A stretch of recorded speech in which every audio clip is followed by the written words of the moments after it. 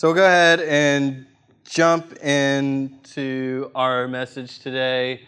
This is kind of a unique way for me to introduce a message, but I just felt led to start it this way.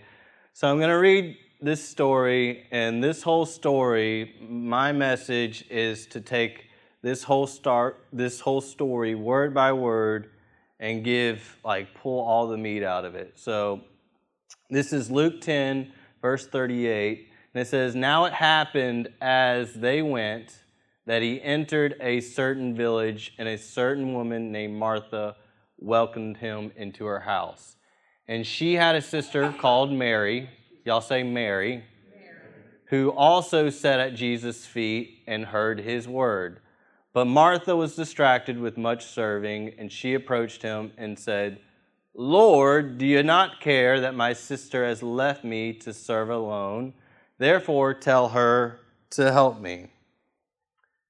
And Jesus answered and said to her, 'Martha, Martha.'"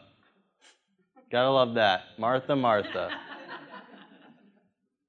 When you get your name spoken twice, you're in trouble, right?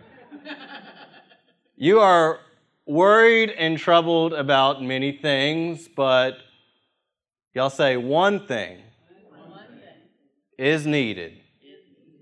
And Mary has chosen that good part, which will not be taken away from her." So my message today is titled, "One Thing is Needed." Now, I feel like this message applies to whatever season of life that you are in, whether you are single, whether you are engaged, whether you are married, whether you have small children, whether you have teenagers, whether you're retired, whatever season of life that you are in, I think that we need to remember that one thing is needed. Now, we live in a culture and society where there's not a lot of one things anymore, you know? I spend 3 hours on Amazon purchasing headphones because there's not one headphone. There are multiple headphones, or if I'm trying to choose my cereal at the grocery store, there are so many options, and my point is there are so many things in life, and there's not many one things. But Jesus used this word exclusively to show that one thing that was needed. Not, this is the third thing, but this is the one thing. So in this season, as I was preparing for this message, I found myself kind of underneath my breath through different occasions because this came up and my heart is saying, one thing. Just one thing is needed. And so I'll show you what I'm talking about. These are my beautiful girls. So this is Hannah Joy on the left, and she is 10 weeks. And this is Summer Grace on the right, and she will be 2 in December. And so what I'm talking about is the other night, it was a typical night with the young kids. Little Hannah Joy, her stomach was bothering her, which has been kind of a regular thing for us. And she's squirming around, and we have this miracle elixir. It's called gripe water. And yes. And so Heidi is trying to console her and hold her still, and I'm trying to aim it into her mouth. And while I'm doing this, Miss Summer Grace, Miss Independent, is crying as well. So any of you that have 2 children around those ages probably know why Miss Summer Grace is crying.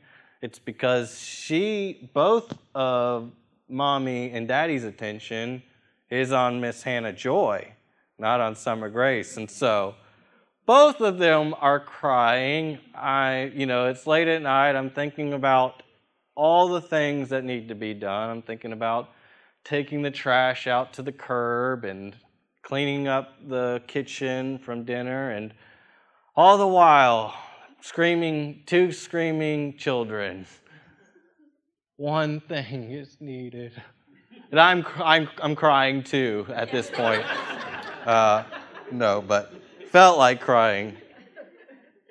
But one thing is needed for every situation and every circumstance. And so we find ourselves, whether it be small or big things in our life, there is one thing that is needed. So to begin opening up this story to pull everything out of it, we will start with verse 39. And this verse, it says, "And she had a sister called Mary," speaking about Martha, "who also sat at Jesus' feet and heard his word." So the first thing to pull from this is she sat, right? So it wasn't very uncommon for someone to sit while Jesus was teaching. The Pharisees and the scribes and many people, they sat and listened to Jesus teach. But Jesus had something to say to some of them. And he said, "You have eyes to see, but you do not see. You have ears to hear, but you do not hear, for your heart has grown dull." And I've talked about this before, that in other translations, Jesus makes this response after the parable of the sower, where he tells, essentially, he's speaking about how the Word of God bears fruit in your life. And he says the reason that you're not getting it is it has to deal with your heart. And the heart, the thing about the heart is the hardening of the heart, or as the other translation, like I said, says callous, doesn't happen overnight, right? So like me, I love rock climbing. An important aspect of rock climbing is to have nice calloused hands, because if you don't, your hands will be shredded up and torn apart because they're not hard. And it doesn't, you wish as a rock climber that you could climb once and you would have these nice calloused hands, but it doesn't work that way, does it? And the same applies to a heart that's hardened or a heart that's grown dull. It's one situation day by day that the heart can become hardened. But here's the thing about Mary sitting, right? Mary sat at where? Jesus' feet. And because she sat at his feet, she was able to hear his word. So Mary was up close and personal, right? How many of you, when you love something, it's like your passion, your thing that you love and you just get so excited about, how many of you are fanatics of something in your life, right? Cassidy Rose, yeah, she's like, yeah, me, I got tons of those. But there are things in life that we want to be up close and personable for. We want to be right there where the action's happening. And, back in my before Jesus days, y'all might not know this, I was in a metal band. Yeah, I was the lead singer. It was a garage band thing, this mohawk and thing. So there's forgiveness, okay? But I would go to a lot of, concerts and shows, and you'd always see, the right up against this metal gate fence, where the stage is, people would be crammed at that space, right? Why? Because it's their favorite band. Like, it's this group they love, they listen to every day. But I find it interesting. I found myself sometimes in that place, right up against there, just like, trying to get everything I can out of the show. But it's interesting because I know some of those people like me, like I was very shy, very introverted, and they're like the most, sometimes the most shy or introverted person can be in that place where they don't like to be around a bunch of people and all that, and they got a sweaty armpit in their face. I mean, you're around a bunch of strangers that you don't know, and you're just all close together where you have to hold your arms like this. Why in the world would you go through that? It's because you are a fanatic about what is happening, right? You're fanatical about it. It's what excites you. It's what gives you passion. Some of you guys might have done that in school. You might have been the teacher's pet up front, Nobody laughed at that. But you sat up front because you wanted to make good grades. It's a good thing to do. I remember for me when, I was in Bible college. I graduated in 2012. And, when I went into Bible college, my life had just been newly probably a year or two of coming out of years of addiction and this life that didn't have I didn't have purpose, I didn't have direction, and I came out of that and experienced the love of God in a way that just completely transformed my life. And the only thing I wanted to do, because to me it was Jesus. It was Jesus. I grew up in a way in church where Jesus wasn't talked a lot about. God the Father, He was talked about a lot, but Jesus, didn't really know much about Jesus. And when I experienced the love of God through the person of Jesus, it broke and delivered me from every chain of addiction, just like that. And I wanted to go to Bible college. I wanted to go, not seminary. I wanted to go somewhere that was just focused on the Word of God. And because the Word of God is what transformed my life, and in that season, I just devoured the Word. I would just read the whole entire Bible because I had to find out if everything I was hearing was true. And so when I went to Bible college, I was always in the front row. I was always there in the front row because I had to receive everything that I could from what was being taught. And in that season of life, I wrote Jesus on every single page of my Bible. And that was I never knew anybody that ever did anything like that, but for me, it was just like this, from Genesis to Revelation, this whole entire book, every page is about Jesus. So I wrote Jesus on the top of every page as a way to remind me that it's all about Him. And there was this, there are things that can, when you're up front, that you can experience. And there was this one particular speaker that they warned us about. They just said, listen, if you sit up front for this guy, you might get a shower of spit. They said his teeth fell out once, so he gets really excited when he preaches and his teeth will fall out. I said, all right, I'm in. The anointing's right there. So my point is,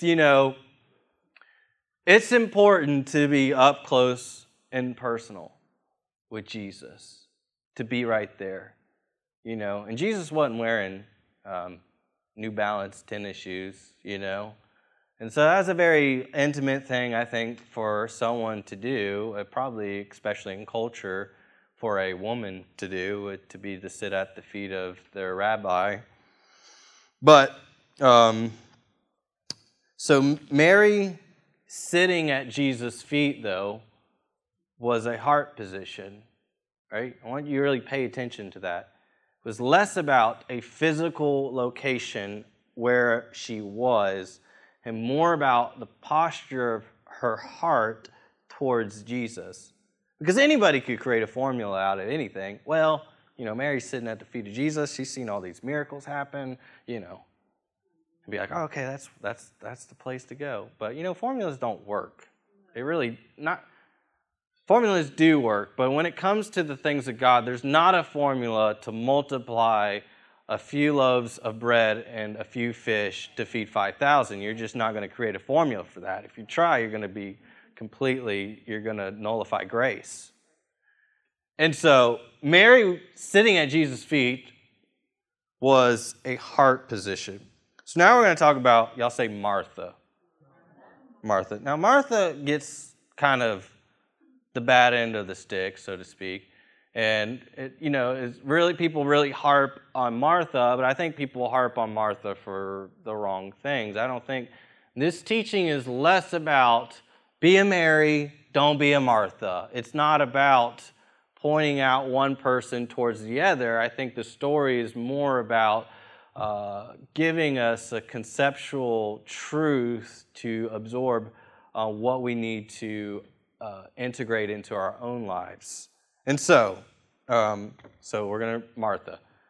But Martha was distracted with much serving, and she approached him and said, Lord, do you not care that my sister has left me to serve alone? Now, I know you've all have felt that in your own life. Lord, why are they just sitting there and I'm serving alone? Anyways, wrong attitude. If you're serving, do it ungrudgingly, do it with all your heart. Therefore, tell her to help me.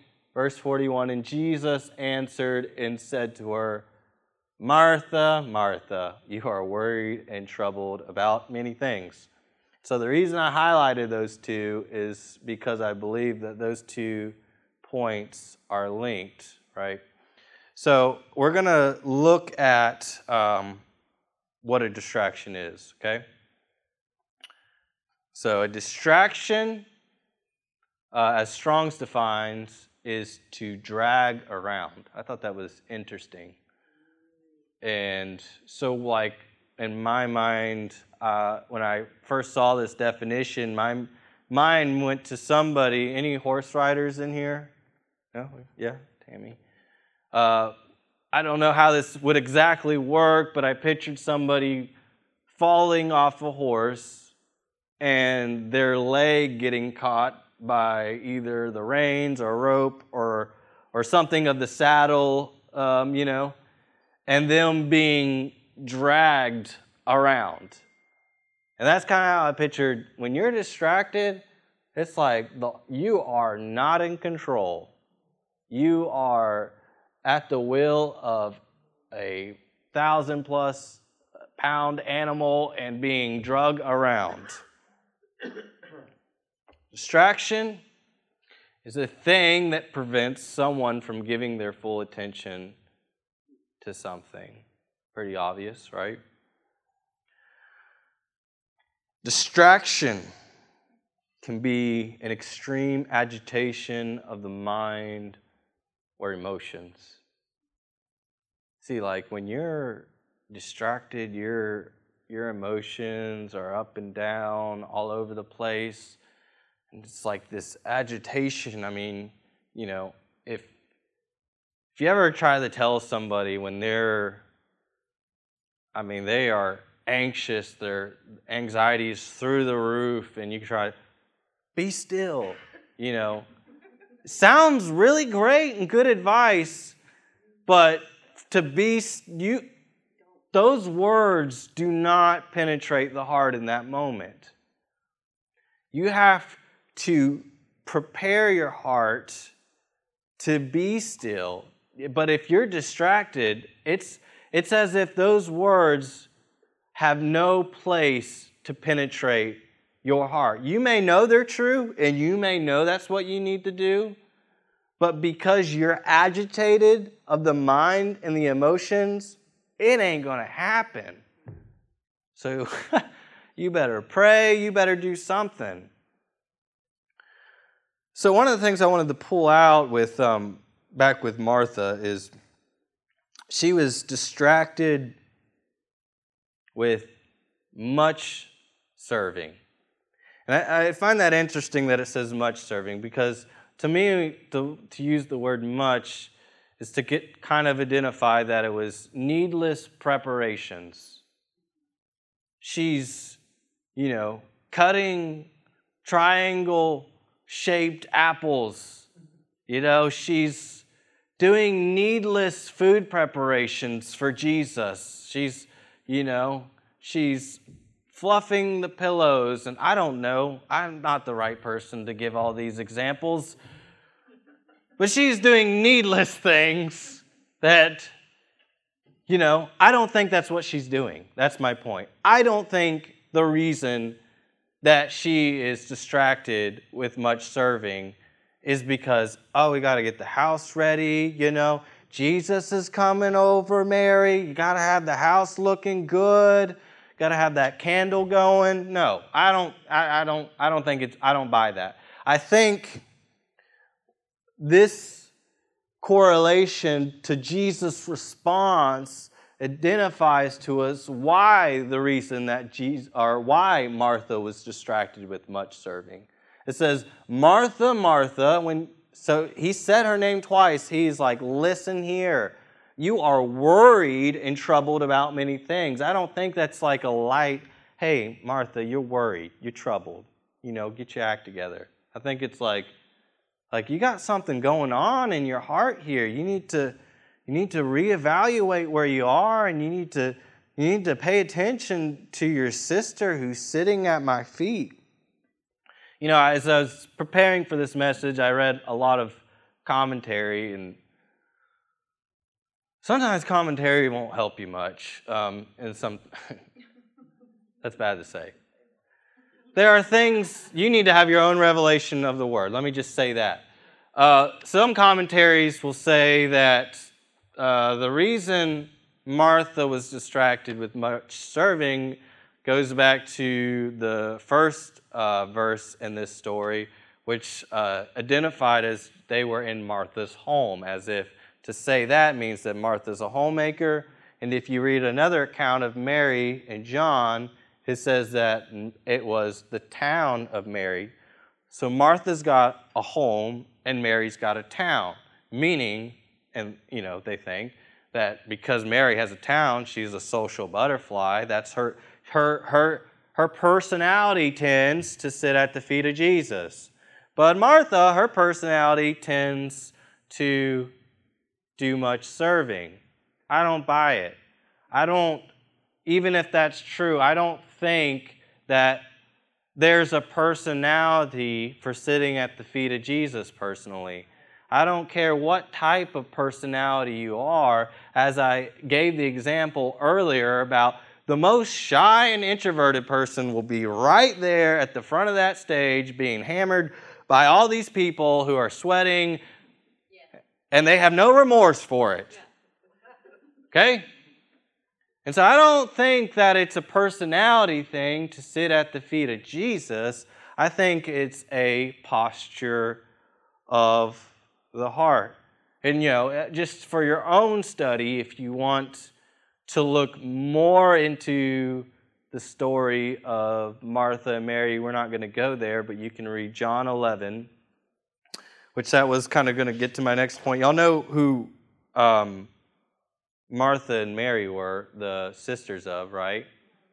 Lazarus, the man who had been dead for 4 days, and he was raised to life. So you can read more about Mary and Martha in John 11 and John 12 and see some of the similar patterns that's happening. So my point to say all of this is to give you my own personal opinion, my own hypothesis of why Martha was distracted with much serving and why Jesus had to say, Martha, Martha, you are worried and troubled about many things. My opinion is if you look through the timeline, you do one of those the harmony of the Gospels and you can see how you can put all four Gospels together and you can see kind of where stories take place and how they overlap and all that stuff. And you can see that this story, it's not very long after this story that you actually run into John 11, where you find out that Lazarus was very sick, right? And so my opinion is that the reason that Martha was troubled and worried about many things was because Lazarus was sick, right? Take it or leave it. It's my opinion, But, that seems like a rightful reason, right, to be worried and troubled about many things, and it would make sense why she was distracted with much serving as opposed to just wanting the house to be in order. I think she was going through a difficult season of life. But there's still a choice and there's still an option in the midst of each season that we enter, and to choose that one thing. Mary's the sister too, right?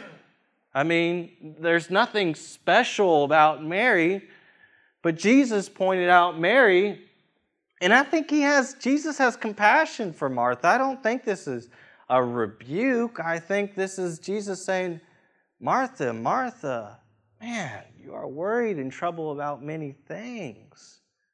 But your sister, I don't think it's like, oh yeah, my sister, Mary, always sitting around. I think it's like, man, if you can just see me in this situation, if you can just behold me and look at me, then all this agitation of the mind or emotions could be completely vanquished. Now, I'm here not to tell you that distractions, I'm not going to pretend to say that you can completely eliminate distractions. I'm not saying that. That's kind of painting a rainbow-colored picture, whatever that means. But the point is that, distraction can be an extreme agitation of your mind and emotions. So we're going to look at how y'all want to identify some distractions? So, what I was saying is, it's not about getting rid of distractions in your life. It's being able to, in the midst of distractions, being able to tune in to the truth, to the Word, to be able to, in the midst of the distractions, when everything is going around, to see clearly, to change your position and see Jesus. And all this stuff is going around. The kids are crying. All this stuff is happening, But I see Jesus. He's wearing a Hawaiian t-shirt, and it looks awesome on him. But you see him clearly. You see him, and you don't let distractions get in the way of what is truth and what is real. So we're going to identify some distractions. Distractions are intruders. When's the last time you invited a robber or a thief to your house? Okay? Nobody. Intruders come unexpected, uninvited, right? They come when you're least not expecting it. And they are there to do what? To steal, to rob you. And so distractions, they're robbers, they're thieves. And Jesus had this to say about the thief. He says, "Most assuredly I say to you, he who does not enter the sheepfold by the door, but climbs up some other way, the same is a thief and a robber, but he who enters by the door is the shepherd of the sheep. To him the doorkeeper opens, and the sheep hear his voice. He calls his own sheep by name and leads them out. Verse 4. And when he brings out his own sheep, he goes before them. There's two befores. And the sheep follow him, for they know his voice.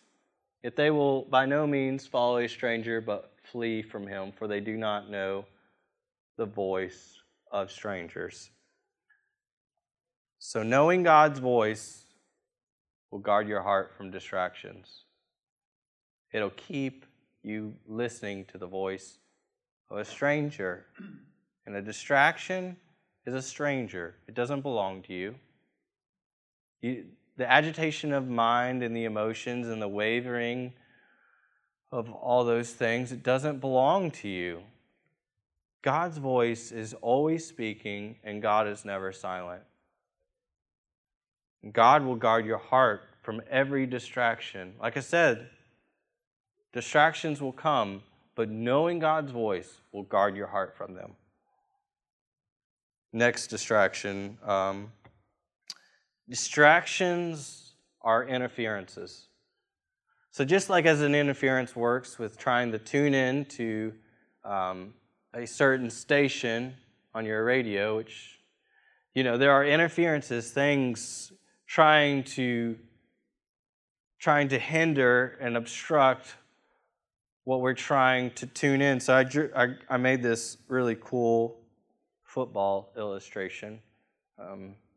Not really a huge football fan, but it fit with where I was, and I was going in my heart. And so I'll explain this. So remember, distractions are interferences. And you have to remember, so the Spirit, this circle right here, you have to remember as a believer that everything that belongs to Christ belongs to you. You have an inheritance, and when you receive Jesus into your life and you become born again, you receive the Holy Spirit.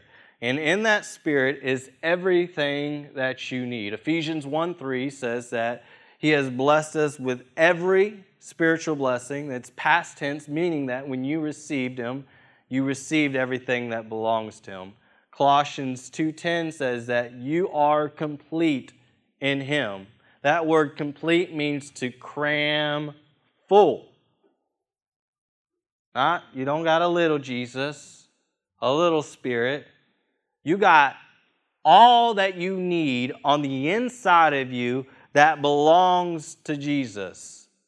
He walked around with the Holy Spirit, healing all who are oppressed of the devil, for God was with Him. You carry that same Spirit, you carry that same anointing, and so on the inside of you is everything that you will ever need to prosper in life. Everything. Lacking nothing. We have everything that we need right here. That we don't have to call it down. We don't have to do that. Right here. On the inside of you. And so this Spirit is like the perfect quarterback. He never gets sacked. His position is always good. His passes are passed with 100% precision. He never overthrows. He never throws it short. He's always in the right position to throw the pass. Now the soul and the /heart, because we got to get what's in our spirit into our soul / our heart, our emotions, our mind, this place that we live from, this place where we draw our identity from, the things that we believe about ourselves. You best believe that you got to get what the Spirit of God is on the inside of you to your soul, to your emotions. Well, I don't believe that. Well, there is more than enough peace. There's more than enough joy. It's on the inside of you. We have to believe this. And so God, the football, He is throwing His truth. He is throwing His word. And the soul and the heart is the wide receiver. And there's all these distractions around. As the parable of the sower in Mark 4 says, deceitfulness of riches or cares of this world and fear and worries. And you can name a whole lot of defenders and distractions that are keeping the word from being able to be received. Now, here's the truth. Is the problem with the Spirit?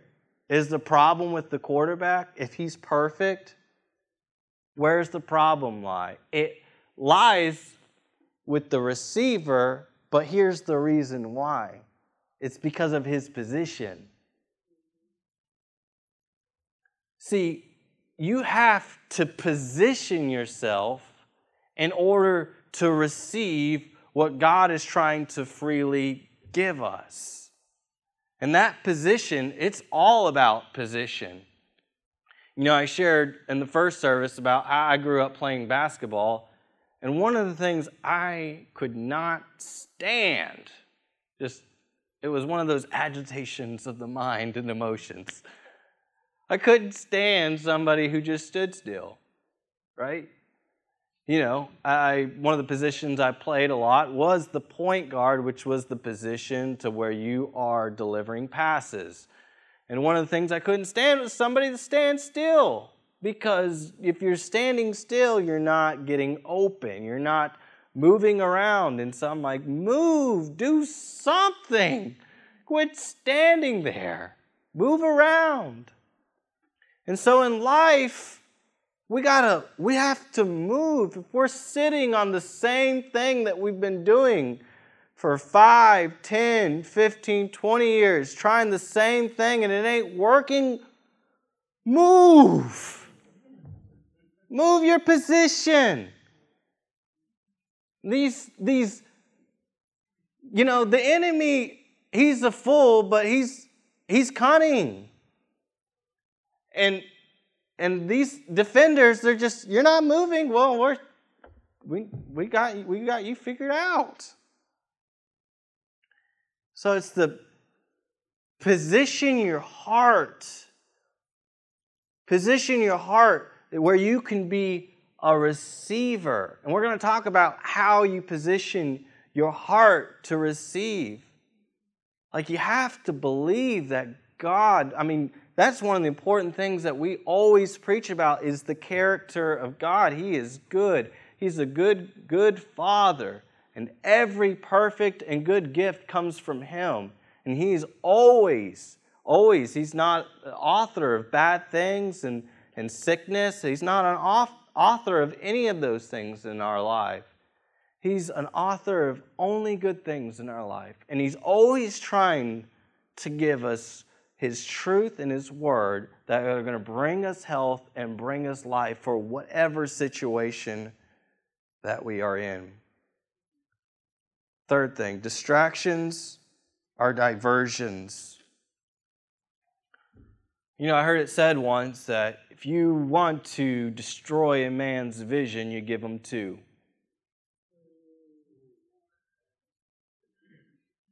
You can have some really good things in your life that you're moving towards.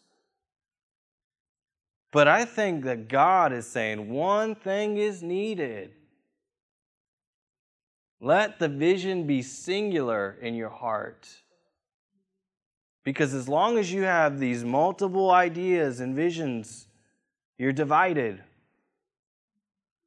And that's the plan. That's the role of a distraction is to get your full attention off of where it needs to be.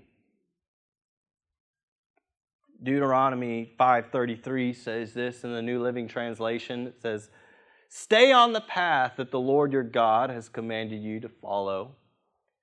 Then you will live long and have prosperous lives in the land you are about to enter and occupy."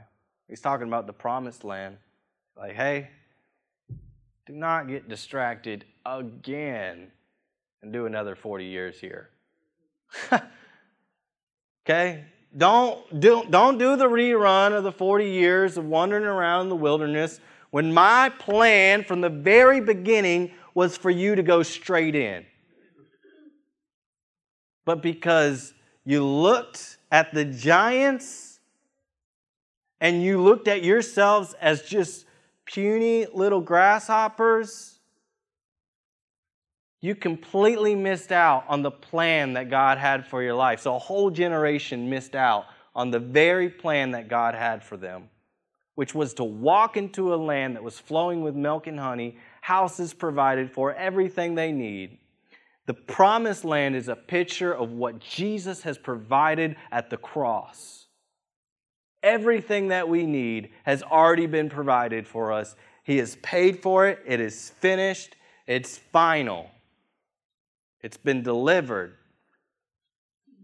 Proverbs 3:6, New Living Translation says, "In all your ways acknowledge Him, and He shall direct your paths." Make a spiritual habit of acknowledging Jesus. You know,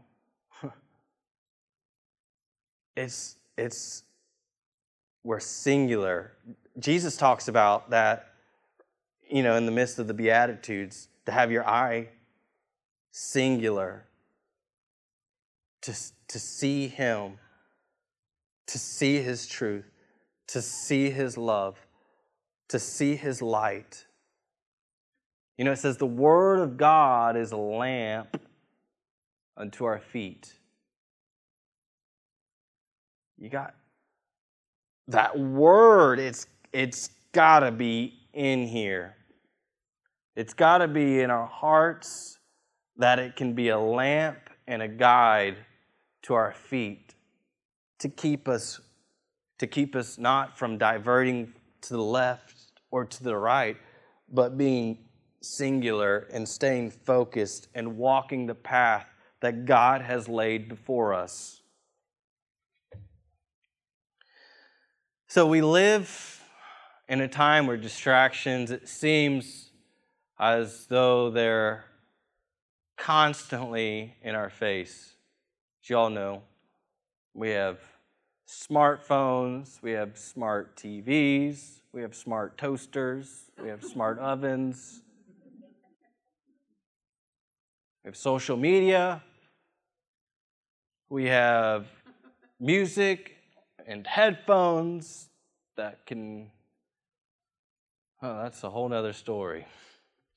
It bothers me sometimes to see, a generation, sometimes it's just always have to have something in their ear. Because there are things that we're missing out on. We're distracted. And I think sometimes the noise in life, I think that we fear silence sometimes. There used to be a show growing up. It was called Are You Afraid of the Dark? And I think that the question now is, are you afraid of the silence? And I think one of the reasons that we are afraid of the silence is because when things are silent, that gives time for what's on the inside of you to begin to emerge.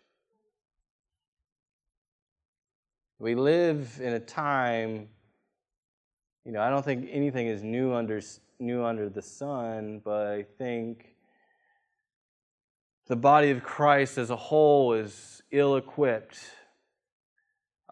to be able to be equipped to handle when those emotions and those feelings emerge. So I think what we do, we do little things, really small things that seem insignificant, but it's over a period of time. We get in our car, the first thing we do is turn on the radio. We're just wanting some noise to happen. We turn on the TV. We don't even care what's on. Just have some noise, Or we go to bed. We just go to bed, falling asleep to the TV going.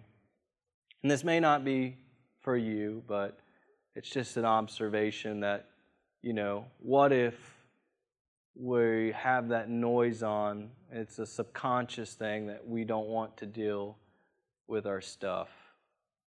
We don't want to deal with pain. We don't want to deal with grief. We don't want to deal with emotions instead of doing the one thing that is needed.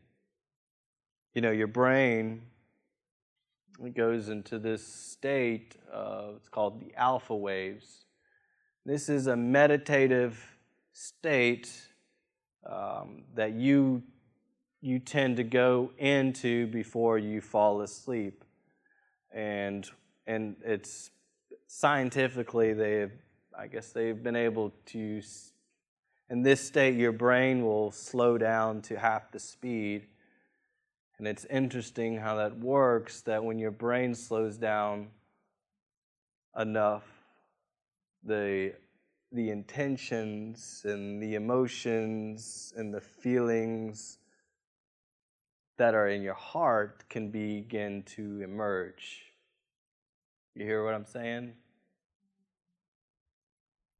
And I think why having this word planted in our hearts and having it rooted and grounded in our lives is not just a hearsay or just a nice suggestion, but it's for when that silence comes and those feelings and thoughts and those emotions emerge, you are equipped to say, no, you don't belong here.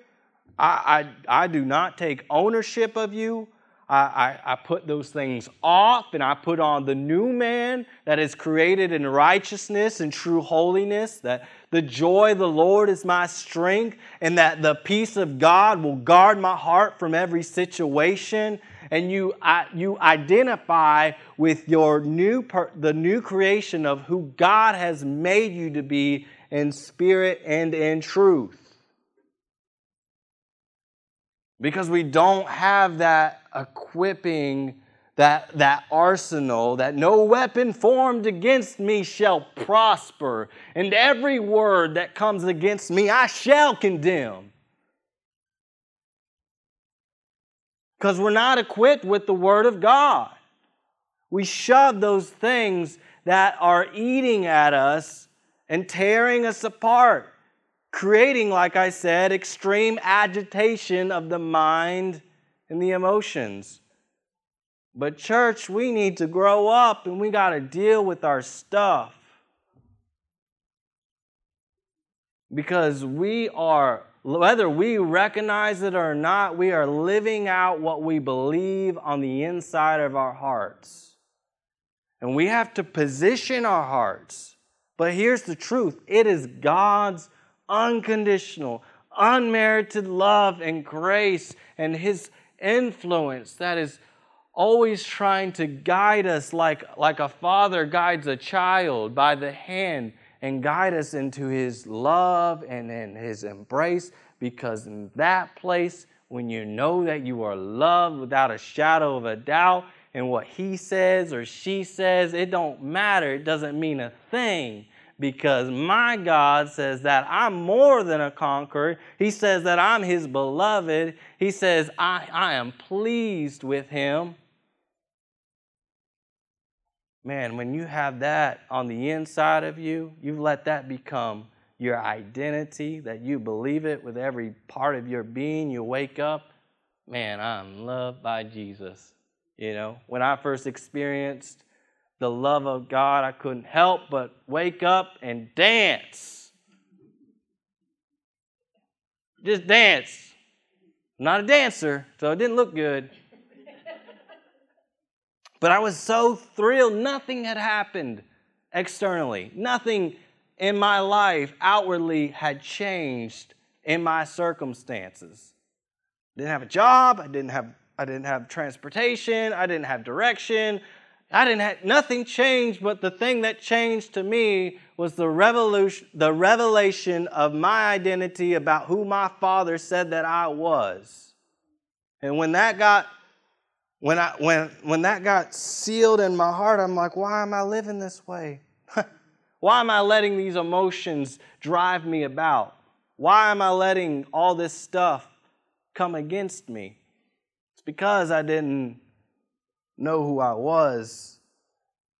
And the love of God will position your heart to completely, all those defenders and distractions, it'll move you into a position where, bam, pass received, touchdown, Super Bowl. And it belongs to us. We got to be empowered with this truth.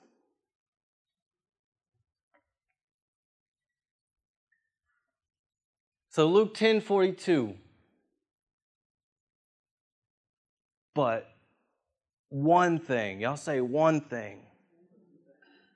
One thing is needed. And Mary has chosen that good part, which will not be taken away from her. And that's the final truth there, that when you choose this one thing, when you let go of the guilt of the past, let go of shame, and you let Jesus take it, and you make him the center focus of your life, when you choose that one thing to be seated at his feet, nothing can take it away from you. Nothing. Not what someone says, not what happens with your job, not what happens, how much money's in your bank account. Nothing. Nothing can take it away from you. It's having an eternal perspective on life that is more real than what we see, taste, hear, smell. Eternal truth is infinitely more real than what you see. And it can only be experienced through the heart. And so I would challenge all of us that we, as a family of brothers and sisters, would rise to the occasion to do the one thing that is needed. That I pray that through the rest of today and the rest of this week, when you face a challenging situation, that you're just like, one thing is needed. One thing is needed.